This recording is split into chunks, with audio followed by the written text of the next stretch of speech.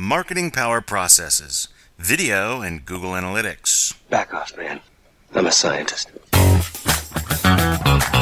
It's the Conversion Scientist Podcast.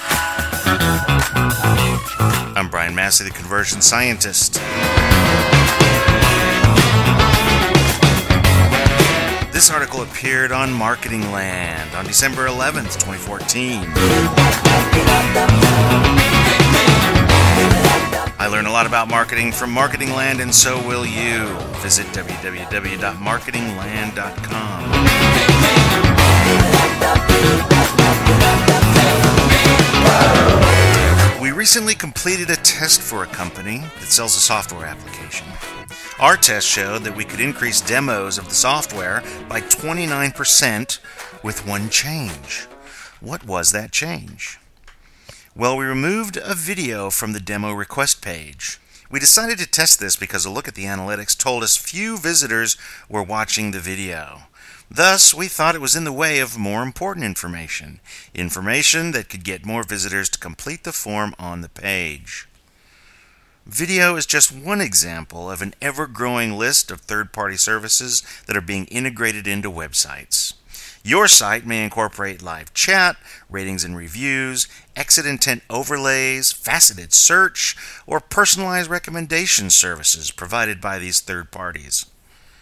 Most of these will offer a dashboard of analytics to help you evaluate their impact on your visitors. These in-app analytics can provide deep insight into your visitors' behavior. However, this data is not sufficient to see the impact of these tools on leads and sales. For this, we need to integrate the data from these tools into our primary analytics platforms, such as Google Analytics. The Power Marketer will use both in-app and integrated data when identifying opportunities to optimize. In this column, we'll explore integration of third-party analytics with Google Analytics to help us answer thorny questions about our website investments. First, let's talk about in-app analytics. Most third-party tools are going to provide helpful analytics. For example, take the world of video hosting. These services will host your videos and provide ways to embed video players on your site. They promise faster, more reliable streaming than your basic web servers could provide. We've used YouTube, Vimeo, Ooyala, Wistia, and Vidyard in our video-related projects. YouTube is free, but offers too many opportunities for our visitors to leave the site. The others require a monthly fee to host video. Each of these services offers basic in-app analytics through their dashboards. These include number of times a video is loaded, number of times a video is played, percentage of visitors who clicked play, average percentage of video watched, and the countries from which videos are viewed. We created an 8-part video series to generate some data, and in the column you can see reports both from Wistia and from Vimeo. One of the interesting insights from this is that people didn't watch the videos in order. Most of them watched the first video, which was given for free, but then they watched the 4th and the 3rd and the 8th before they watched the 2nd, the 6th, and so on. Vidyard and YouTube have a very helpful graph that shows viewer drop-off throughout a video. You can use this to see which part of your video is least interesting to videos and estimate how many stick around for the whole thing. The insights from this in-apps analytics can be quite revealing. In the column, you can also see the audience retention graph from a YouTube account. You can get this graphic synchronized with the associated video right inside your YouTube channel. In the column, you'll notice a sharp drop-off in viewer engagement at the beginning of the graph, the first few seconds of the video. Now, what would cause this? Well, our hypothesis was that the viewers lost interest because of a vanity logo sequence that started off the video. To support our hypothesis, we chose another video by this company that didn't have that vanity logo intro.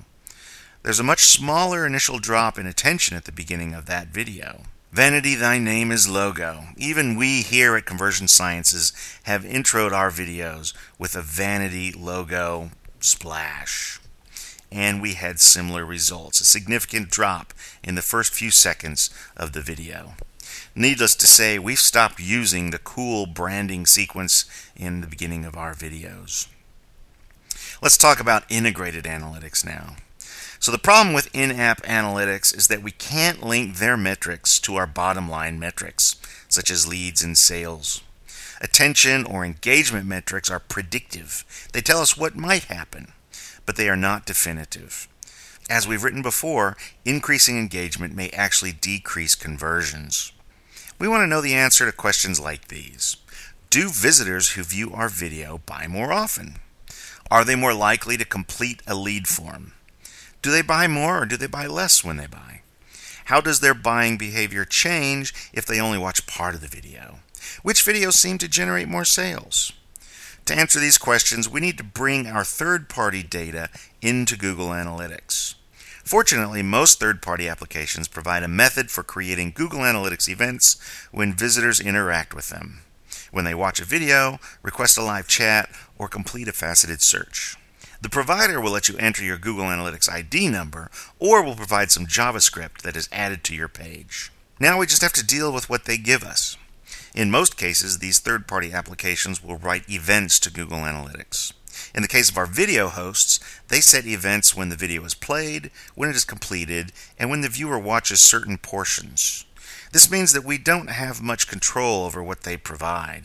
Nonetheless, they're generally sufficient for us to create some advanced segments and see how their service is affecting our bottom line. We tested both Wistia and Vidyard on our 8-part video mini-course. The Wistia version and the Vidyard versions can be seen through links on the column. We see the events generated by these embedded players using the Events menu in Google Analytics. You'll find that under the Behavior main menu. We recommend looking at the Top Events report. For each, we get events that tell us if a video was played and how much of it was watched. They'll even tell us which videos are being viewed. This information is available through their dashboards. What is more interesting is when we create an advanced segment that isolates sessions in which the visitor played a video. For example, we use Wistia's Play event to isolate sessions in which any of the 8 videos was played. For an e-commerce site, we can identify visitors who watched one or more videos and determine if the video affected their buying habits. In the column, we show you a comparison comparing all visitors to visitors that watched the video. This data, if it were real, would indicate that visitors who played a video are less likely to buy and buy less with their purchase. What insights will you find in your integrated analytics? Which third-party apps feed your business and which leech sales from you? The data can all be right there for you. If you visit the column of Marketing Land, we'll provide some links to where you can see how we set up these integrated analytics in Google Analytics. We'd also like to send thanks to VidPal for producing the video that we use to generate the test data in this column. Thank you for listening. This has been the Conversion Scientist Podcast. I'm Brian Massey. How can you generate more sales from the traffic you're already getting? Well, Conversion Sciences is all about finding out the answer to those questions. Visit Conversion Sciences at www.conversionsciences.com and find out how conversion optimization can generate more leads and more sales from the traffic you're already getting.